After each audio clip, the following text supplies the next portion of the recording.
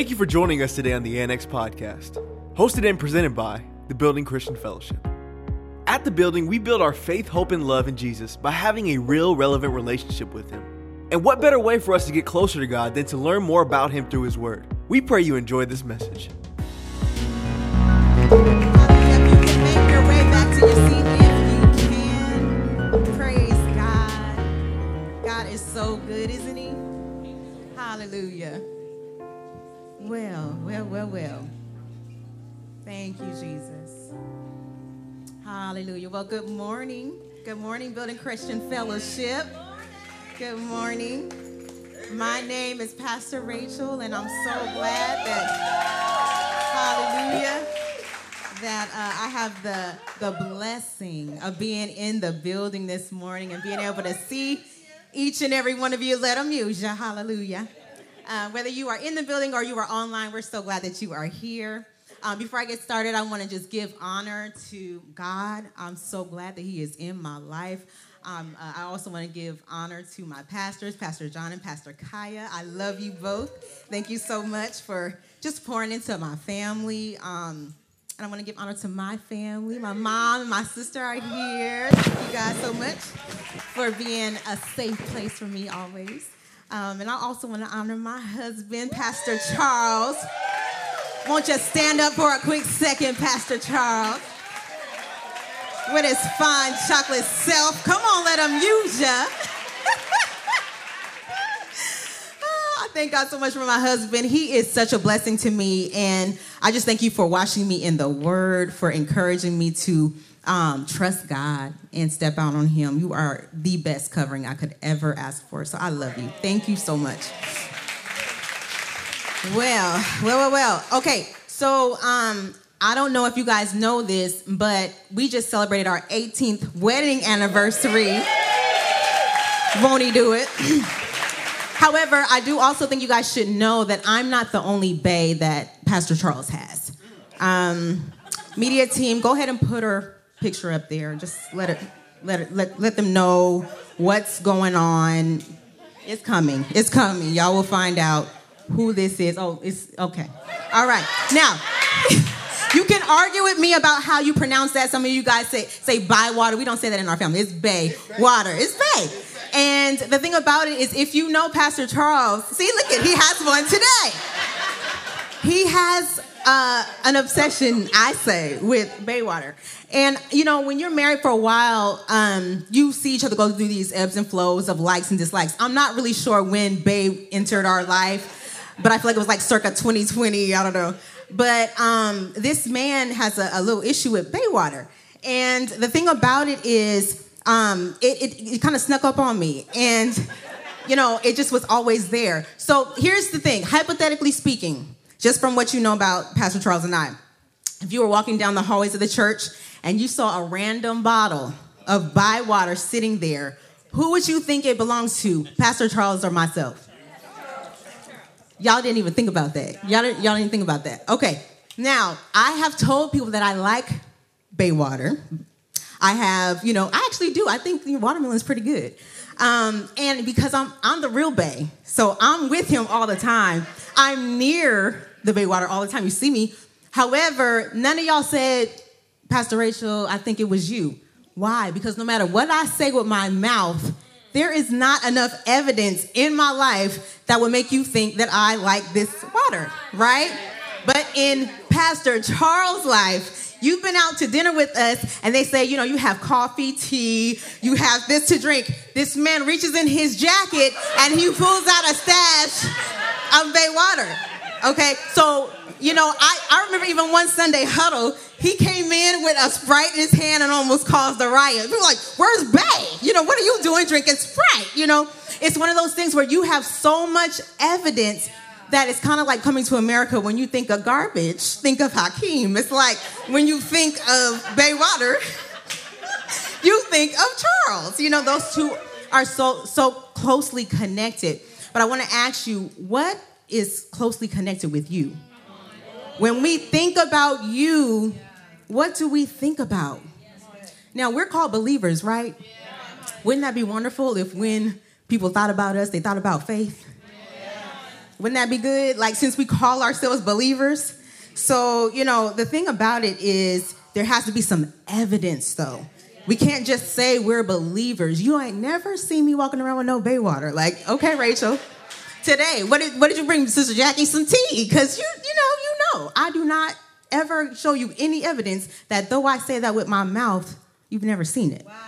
We have to begin to be associated so closely with things that God cares about. You know why? Because he said, without faith, what is it? Impossible to please me. Clearly, he cares about this. So we have to align our hearts with heaven. If God cares about it, I care about it. Amen?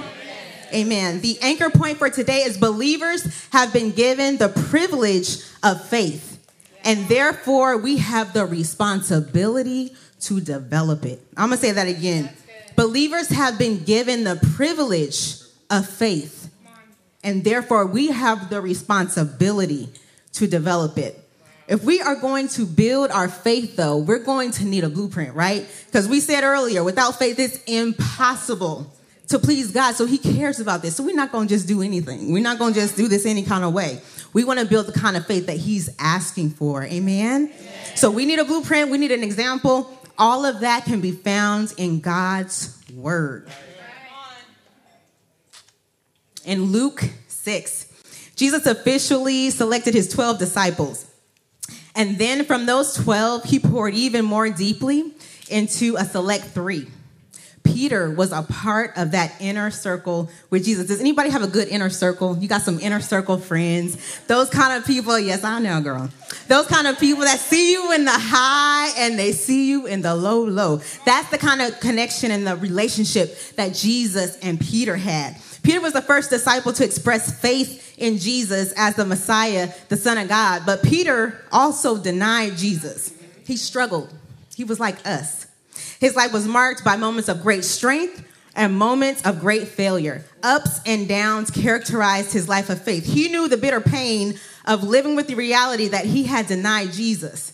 But then he also knew what it was like to be restored and then be filled with boldness and preach to 3,000 people and see them come into saving faith. Like, he had been through the full gamut. So when it comes to having a credible source from someone who is relatable in their struggle with faith, Apostle Peter is a powerful treasure house for us. So let's glean from what he says. Honestly, whatever he has to say to the church, I want to hear it and follow it. Amen?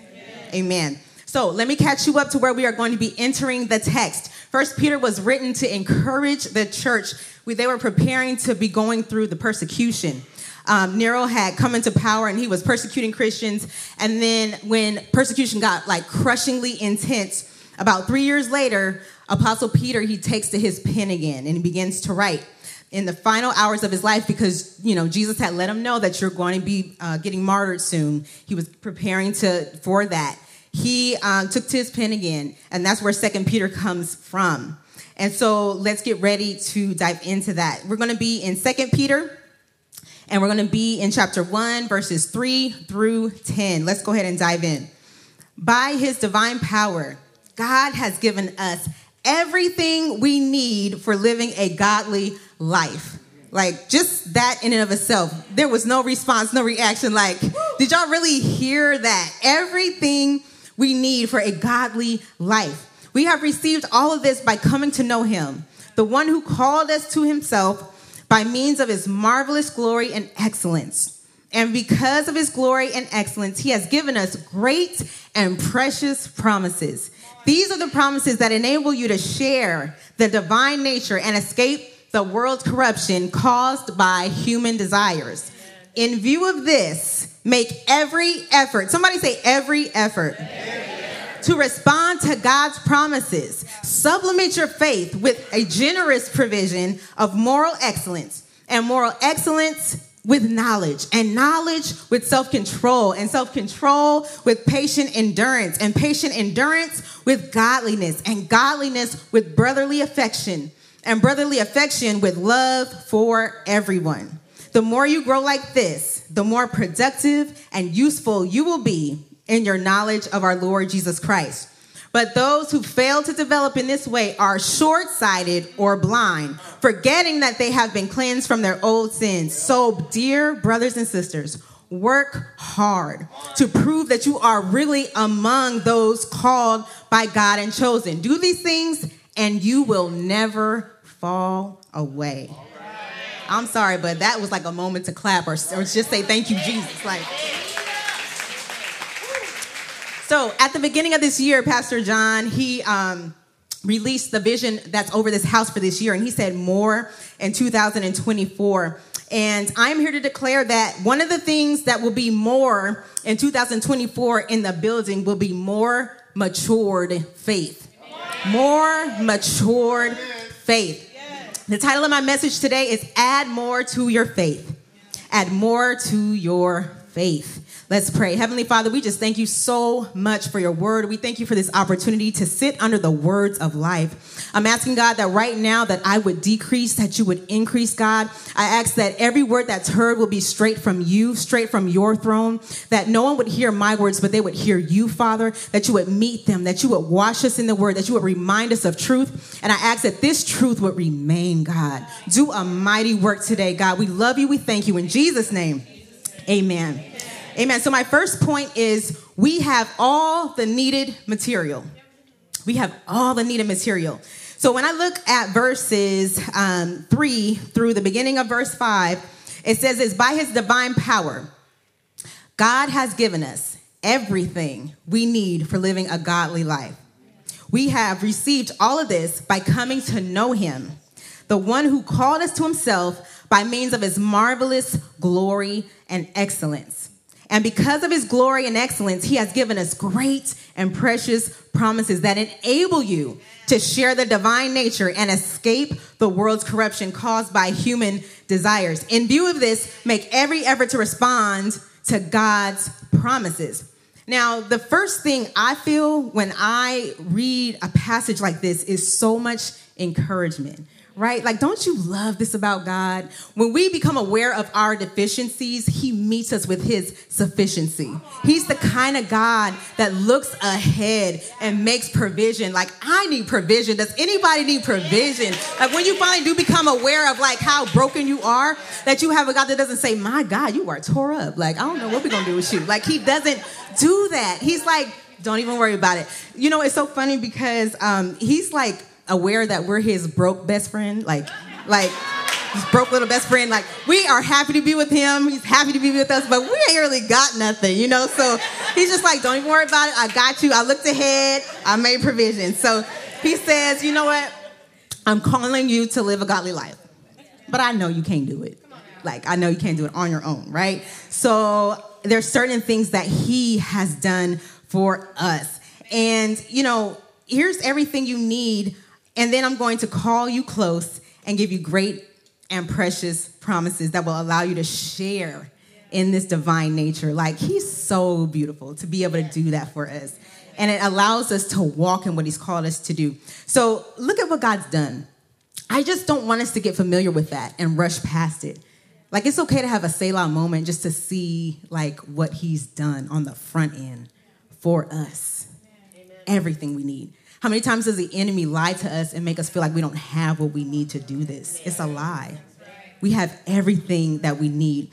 So in that same way, keep what God has done and what he's given to you in view while you look ahead at what we're going to build next, okay? So it's almost like, you know, when you're driving in a car, and so often, of course, there's a car in front of us, right?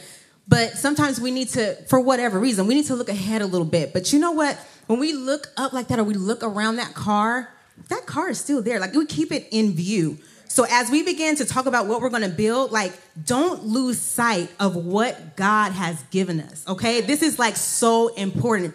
The moment we lose sight of that, we're frustrated. Yeah. Now we're trying to do this on our own. So let's go ahead and begin to look at this. Point number 2 is, what are we building? So we know we're building, but what are we building? In verses 5 and 6, this is what it says. In view of this, make every effort to respond to God's promises. Supplement your faith with a generous provision of moral excellence, and moral excellence with knowledge, and knowledge with self-control, and self-control with patient endurance, and patient endurance with godliness, and godliness with brotherly affection, and brotherly affection with love for everyone. And so now we see a shift happening, right? The first couple of verses, it was like, this is what I'm doing for you. I'm doing all the work, basically. And then this shift happens. And it's so funny because me and my sisters, we have this little chat, and they just send the funniest memes in there. And I wake up to them because I'm always going to sleep at like 7 p.m., so I don't even see them. And then I wake up to all these hilarious memes, right? One of them was like this lizard. I don't know if you guys saw it, but like this lizard with a voiceover, and it was like a church mother, and she was getting a word of knowledge. And she was telling on this poor baby. She was like, and then last night you was with so-and-so, and you was doing this. And every time God would give her something, she would say, uh-oh, and this happened, uh-oh. And I feel like in this moment, it's like when we see the shift, we're like, uh-oh. It's like, oh, now it's on us, right? So it's on us. So Peter says, make every effort. If you think about this is how I see it with the supplements. So I was really excited about this new vitamins that I had found. I had a box of them. I put it right by my cereal in the morning. And so it was on this shelf that's easy to reach. I don't know if you guys noticed this, but me and Charles have a little bit of a height difference. Just a tad. And so because of that problem in our household, his idea of what is a normal shelf to put something on is completely different than what I can reach. I was doing so good with my vitamins because it was easy for me to get every day. I'm like, Monday, I'm getting my cereal and my supplements. Tuesday, cereal and my supplements. Wednesday, cereal and my supplements. Thursday, I open the cabinet and it's way up here. And I was just like, the reach that it's going to take for me to get this is a lot of work. And I just began to, the stretch, even if I stretched as high as I could, I honestly don't think I would be able to reach it, right? So I'm like, I'm not putting in the work to reach that. But you guys, those supplements were still mine. Yeah. Those supplements were still for me. Those supplements would have enhanced my health. They would have blessed my whole life. Just because it was difficult for me to reach now and I had to put in some work, that doesn't mean that I now forfeit what those were supposed to be. Sometimes God allows us to have to stretch and have to work for things, but it's still yours. These things that we're listing out, they're for you. But sometimes we have to do a little bit of work. And see, this is what I didn't realize. If I would have just got a stool. Okay, you know what the stool is for us spiritually? His great and precious promises. That's what gives us that extra lift to be able to reach what he's called us to do. When we forget the stool, we forget to have in view what he's given us. Now we're in our own strength and we're like, I don't think I can reach that. I don't think I can do that. Step on the stool and reach what God says is yours. Amen? Amen. Amen. So we have 7 virtues that Peter gave us. But today, let's just talk about 3. Because anybody have a problem with overwhelming themselves, trying to do too many things? Like, let's not do that today. Let's just start with 3. So the first thing that he lists, and let me just say this too about the different virtues. Don't see them as these separate things that are unrelated. Do you realize that as you get one, you get moral excellence that helps you with the next one of knowledge? Like if you have moral excellence in the Lord, isn't it going to help you to build knowledge with him and then help you with self-control? Like, so see him as undergirding the next one, okay? So moral excellence, what is it? The definition for moral excellence is all about living a life that is a reflection of God's character, and it has a couple of different facets to it. So the first facet, when it comes to moral excellence, this is the kind of moral excellence that we read about in Philippians 4:8, where it says, finally, brothers and sisters, whatever is true, whatever is noble, whatever is right, whatever is pure, whatever is lovely, whatever is admirable, if there be any virtue, if there be any praise or something excellent, think about such things. Okay, so that's one facet of the moral excellence. The next facet is about spiritual energy. Okay, so it's like, you know, when you are, you're a runner and you get to that point where you're winded, but then something kicks in. Like if there's any distance runners in the building, like something kicks in. Okay, I see you, Brother Eddie. Yes.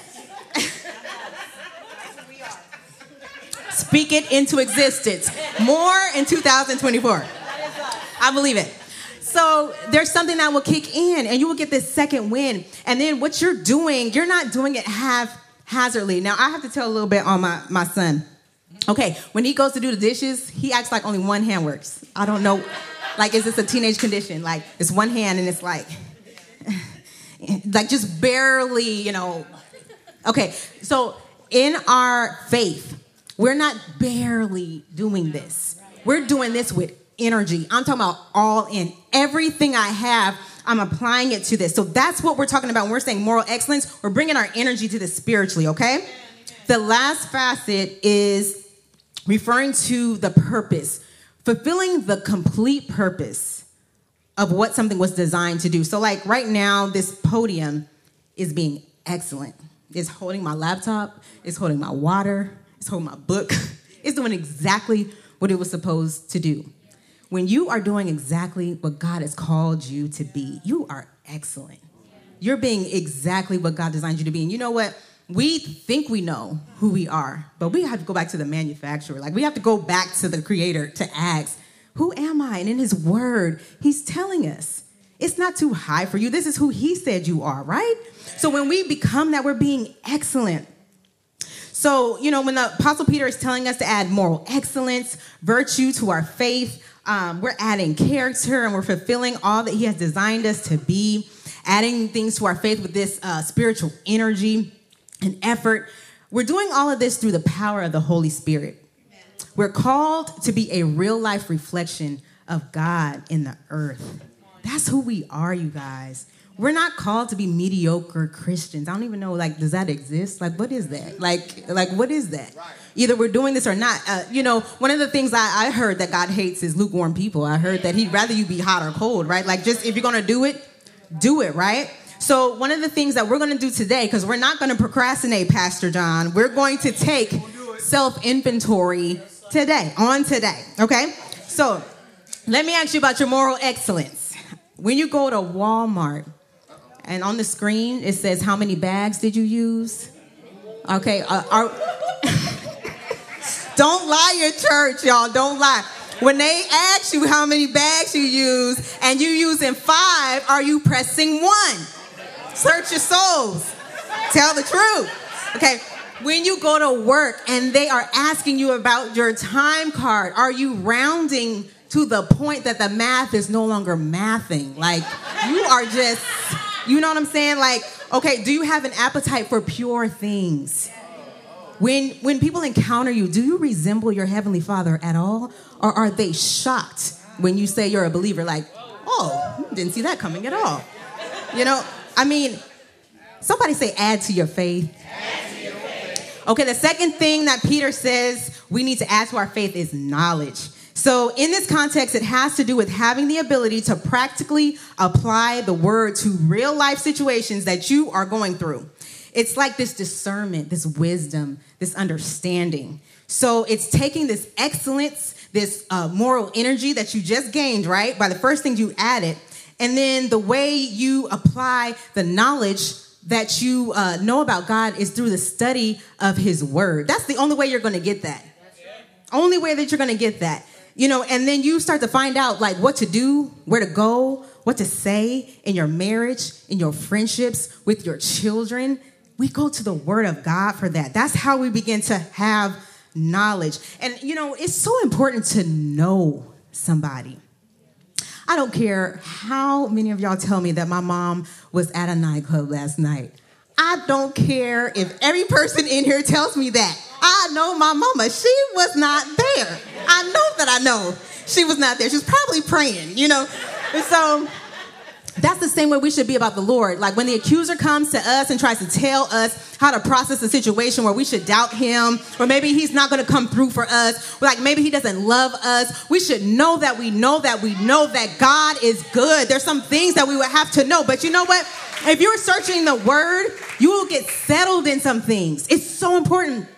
to know the word of God. Because don't you get tired of hand-me-downs sometimes, like secondhand? Like, I always got to go to the thrift store. I can't never buy something that's just for me. I always got to go to the devotional where someone else wrestled in the word, and now they got to tell me what it says. Like, sometimes we got to get sick of that. Like, I'm going to go to the word that was written to me, go by myself, and find out what God is saying.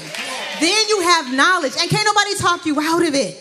Nobody can talk you out of it. So let's do some more inventory because I love questions. I love questions. Can you use the knowledge of God's word to strengthen a brother or sister? You got enough knowledge when they come to you broken and forgetting who they are, where you can strengthen them in the faith? Do you know enough to be able to do that? Are you getting all of your understanding of God's word from what somebody else said? Do you know how to walk in wisdom in your own life according to God's word? Somebody say, add more to your faith. The last thing that Peter says that we're going to talk about today is self-control. And this is another moment like, uh-oh. We back to the uh-oh lady. All right. So, when it comes to self-control, it's restraint exercised over one's own impulses, emotions, or desires. This is what Proverbs 16:32 says. It's better to be patient than powerful. It's better to have self-control than to conquer a city. Everything you succeed at or you build, do you realize if you don't have self-control, that you are so vulnerable to destroy everything? I don't care how hard you work for it. If you have no self-control, it is so vulnerable to be destroyed. Paul said it like this: like a boxer, I strictly discipline my body and make it my slave, so that after I have preached the gospel to others, I myself will not somehow be disqualified as unfit for service. And like, that means a lot to me, like stepping into pastoring. Like, I am not trying to be up here telling y'all something and then I get disqualified for acting a fool. Like, you realize that if God is doing something, I think Paul Morton sings this song, I don't want him to do it without me because I'm acting a fool and I've disqualified myself. And we're all called to preach the gospel. Like, how easy are we a target when we don't develop self-control? It's almost like you're a beacon for the enemy. And see, this is a thing, like, I'm dependent on you. You're depending on me. When you decided to become a believer, you declared war. You realize that, right? Like, we're not in a, like, I kind of dislike you. The enemy hates you. He's trying to destroy you. He's looking for who is weak among you. And when we have no self-control, we are the weakest link. He's looking at us like, oh, yeah, I can get you to act a fool. I can get you to divide and cause so much offense and not forgive this person and talk about this person behind their back. You can wreak havoc in the body of Christ when you have no self-control. This is so important. So, sometimes we talk about what things are. Let's talk about, what it's not. So what is not self-control? Drunkenness, overspending, Lord, overeating. Yeah, that hurt. I know. That hurt me too. Lust, giving into doing whatever it is that we want to do. I don't feel like getting up. I don't feel like cleaning up. I don't feel like it. See, I remember being a teenager, and, my mom was discipling me in waiting until marriage before I had, sex. And so she, I don't know what I said to her, but I said something that must have sounded like overconfident about how I could handle being in some compromising situation I shouldn't have been in, right? And she looked at me and she said, it's the little foxes that spoil the vine. It's these little decisions you think that are just totally fine that lead you somewhere. And let me tell you something, Rachel. You don't get done with sin. Sin gets done with you. I was so humbled. I said, well, let me sit on down. Isn't that the truth, though? You don't get done with sin. Sin gets done with you. You keep making these little concessions. Oh, it's okay to watch this show. It's okay to talk to this person. It's okay to do a little bit of this and a little bit of that and a little bit of this. And you wake up, how did my life get here? Destroyed. Marriage done. A hot mess. On drugs. Y'all, these things don't start off big. They start off with little concessions here and there. What is it? A little leaven leavens a whole lump. That's how it works. He's crafty. The enemy is crafty. He's not playing with us, though. We don't get done with sin. Sin gets done with us. We need self-control. Somebody say, add more to your faith. All right, so, when we say that we're going to add to our faith, sometimes it's like we need to talk about the actual building process, because that's a place where, we get tripped up a lot. I know I can tend to be like all or nothing, like black and white, and we can be so extreme, like, all right, this is what Peter said I need to add to my faith. I'm about to read 7 chapters in the Bible every day at 5 a.m. And we just so extra with it. Y'all, we are not. Yeah, you would think we would learn from the crash diets we go on. Like, we'd be so motivated Monday to Wednesday. And then it's like that birthday comes, that celebration, and we're completely done. Let's not do that today. We're not going to do that. We're going to have some wisdom, okay? So it's not a willpower thing. I think sometimes when we're doing that big extreme, we about to read 10 chapters a day, we're not realizing it, but we've lost the view of what God has done for us. And now it's like, I'm about to will myself to be who he said he would be. I've done that in my life many, many, many times. And can I just be transparent with you guys? This is my journal. And I just want to read you guys a excerpt from one day when I was so frustrated, because that's what I was doing. I didn't realize it, but I had lost sight of like what God had done. So here I am. I'm like, Father, I'm tired of myself. I really want to have the kind of change in my life that doesn't revert back to my old ways. I want to be like you, but sometimes it is so frustrating to have to start over and over and over again. Anybody feel me on that? Like, what am I missing? I'm wasting precious time that could be spent with you. And it's crazy because I recognize when I'm doing this, but it can feel so hard to pull away from the distractions that feel like an escape from the stressors of this life. I'm not sure what needs to click so that this cycle is interrupted, but could you please show me? I'm wearing myself out with my efforts to fix this. This is what we get when we lose view of the precious promises, when we don't stand on the stool. We just trying to reach it. It happens so easily, but we got to depend on the foundation of God, the power of the Holy Spirit that enables us to do this. Now, since I was saying don't be extreme, don't try to do so much. I feel like when you're starting at ground zero, you have to take baby steps. It's okay to take baby steps in things. I read a fantastic book. It's called Atomic Habits. Anybody read that? Atomic Habits is such a powerful book, and it's really helping me to change the way I approach how to actually adjust some of these behaviors that are like cycles and patterns in me. One of the principles that's in this book is get 1% better every day.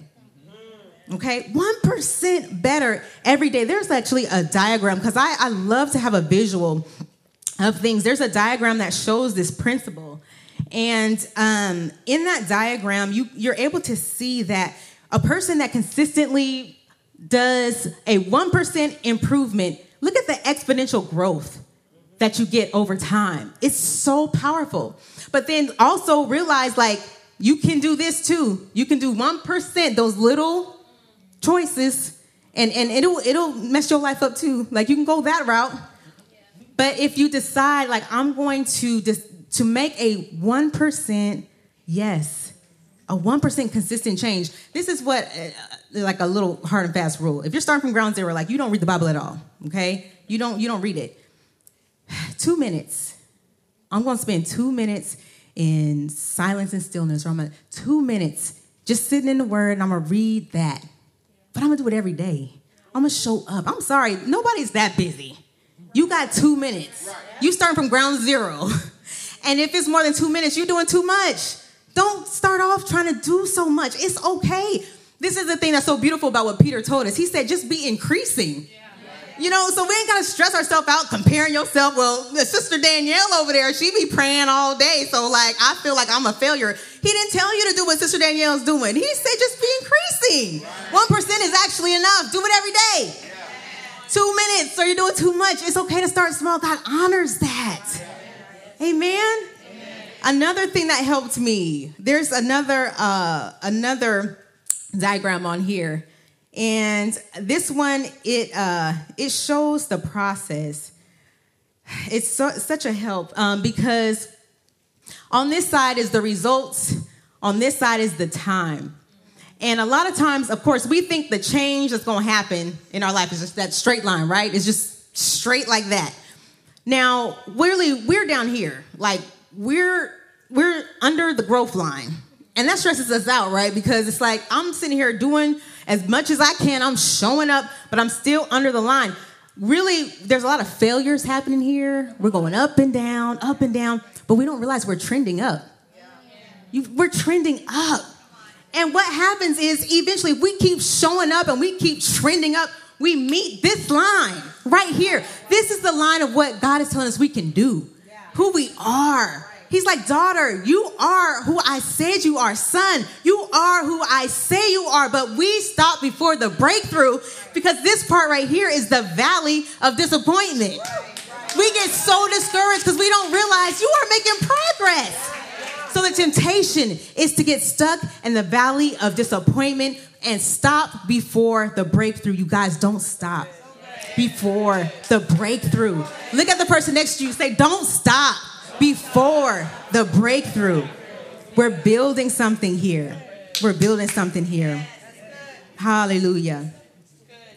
Focusing on the small and the consistent, it's something that it's kind of hard for our flesh, but it will help us accomplish so much more than when we always make everything so far away, so difficult to reach. It doesn't have to be that way. So one of the things I just want to encourage us in is to think about what we're building here and how important it is. There's this dad, there's a story about this dad, and he, told his son, I'm giving you everything you need to build this house. You can make it however you want, hook it up, make it super nice. I'm going to be going on a really, really long vacation. And so he leaves. And the son is like, okay, he starts building the house. He makes it look really good on the outside. But he's cutting all kind of corners because really he wants to hang out. He wants to play. He wants to, see his friends and all of that. And he's cutting all kind of corners on the inside of this house. When his father returns, he hands them the title. It's like, here's your house. Congratulations. What kind of house are we building?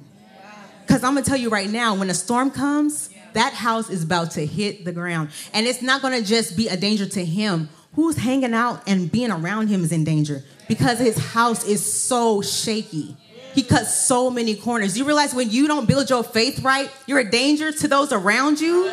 Do you realize that when you don't do what the word is saying? Okay, let me tell you like this. He's telling you to build your faith because a storm is coming. He's telling you to build your faith because you have an enemy who hates you that's trying to destroy you.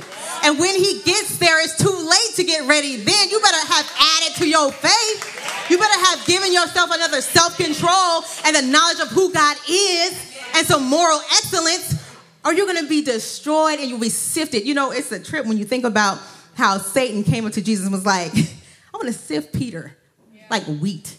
He goes around trying to just see, who am I going to sift? Just sift you. But thank God that Jesus has prayed for us. He has prayed for us that our faith won't fail. You know how you help your faith not fail? Add to your faith. He told you what to put in it, or you're not going to have what it takes to stand. There's sometimes in the Bible where it's like we have to try to figure out what to do. This is really clear. Yeah. I'm just saying. He did us a solid right here. This is what you need to add. Let's take advantage of that. Amen? Amen. So, listen, there's no neutral place to hang out as a believer. I know you might think there is, but there's not a neutral place. Okay? So either you're going to add to your faith, or this is what the word says. It says, It says that you are either going to be spiritually short-sighted or blind, forgetting that you've been cleansed from your old sins. So let me help you like kind of see what the options are, okay? You either do some work and add to your faith, or you can be blind. Wow. I mean, it's like, are you going to choose that? Usually those moms that say choose your heart, it's going to be hard. You're going to work anyway, but like you want to be blind and live that hard life? You will be spiritually blind. You know the vulnerability you have when you can't see what's coming spiritually, and you're constantly getting blindsided, constantly running into walls, hurting yourself, hurting other people. Like, add to your faith what God is telling you need to do. And don't wait until the battle. Do it now. You know, what is it in the next 24 hours that you can do to add to your faith? It doesn't have to be this huge step, like I said. But can we commit to do 1% consistently? Can we do that? In my closing, if we could just kind of stand for a moment here, I want to encourage us to not waste time when it comes to adding to our faith, because this is crucial. Literally, if you don't add to your faith, I'm impacted by that. I see that. Your decisions are impacting other people.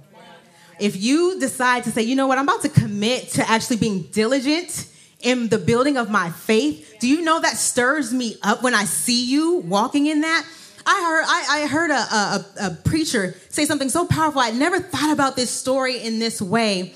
But what he said is, man, what would have happened if when Jesus called Peter out on the water and he started walking on the water, if instead of just sitting there as the other disciples, like what if they were like, I'm about to come out there too? And they all started walking on the water, like doing the things that they thought were impossible. Like, do you think the winds and the waves might have distracted him? Maybe they would have been stirring one another's faith up so much by seeing what one another are doing that they would be able to do something that they've never done. Do you realize the impact that you can have on another person's faith when we stir our brother up? Because honestly, that's what Jesus said. He said, you know what, Peter? He wants to sift you as wheat, but I pray for you that your faith won't fail. And when you get restored, encourage your brother. Strengthen your brother. That's what we're called to do, is to strengthen one another in our most holy faith. Add to your faith. This impacts one another. What would it be like, all of us walking on the water? Being who God said we were to be. Being excellent because we're being everything He dreamed we could accomplish here on the earth, that we're reflecting Him. Hallelujah. Hallelujah. We can do this, you guys. He's given you everything you need for a life of godliness. If you are in the building and you're like, you know what? I can't add to my faith because I don't even have that foundational level. I don't have that very first step of having believed in Jesus. I'm so glad you're here. His arms are open wide. He wants to receive you. You can come to Him and He will fill you. He will speak to you. And this is the thing. I'm not going to tell you that the life in Christ is easy, because it is not. Salvation is free. You are welcome to come on in, but you are declaring war. I'm going to let you know, we're all soldiers up in here. We fighting a battle. We're waging war, but you know what? Your family of God will come around you. We'll help you learn how to fight. We'll help you learn how to pick up your sword, how to put your armor on. We'll help you with all of that. But you've got to count the cost, because we're going to give up some stuff. We're going to give up this foolishness, this works of the flesh. We're not going to live there. We have a job to do here. We have a Father to reflect. We're going to be fervent about that. We're going to have some spiritual energy in that. Amen. So if you want to step into this life with Jesus, I invite you to come. I invite you to come. If you are a believer, where are my believers at in the building? Come on, believers. If you are a believer and you know that you have been neglecting the adding to your faith, I want us to make a commitment today by coming to this altar that we're going to take that consistent small step, however the Holy Spirit is pricking on our heart today, and we are going to take the time, we're going to make the effort, we're going to stand on the stool of the Spirit, and we're going to stretch, and and we're going to work, and we're going to begin to bring into our lives what it is God said is ours. Come to the altar. Stand before your Father and get about the Father's business. We need your faith to be maturing. We need your faith to be increasing. We need you to have spiritual sight, to be able to see what's coming before it gets here. Is there anyone in the building that wants to add to your faith?